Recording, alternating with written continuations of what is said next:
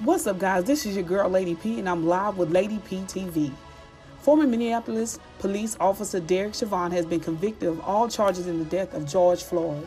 Chauvin faces up to 40 years in prison for second-degree murder, up to 25 years for third-degree murder, and up to 10 years for second-degree manslaughter. Floyd died in May 2020 after Chauvin placed his knee on Floyd's neck while he pleaded, "I can't breathe." If you got any more topics you want to talk about, hit me up at LadyP901 at iCloud.com. Again, that's LadyP901 at iCloud.com. And this is your news brought to you by Anchor, also representing Spotify.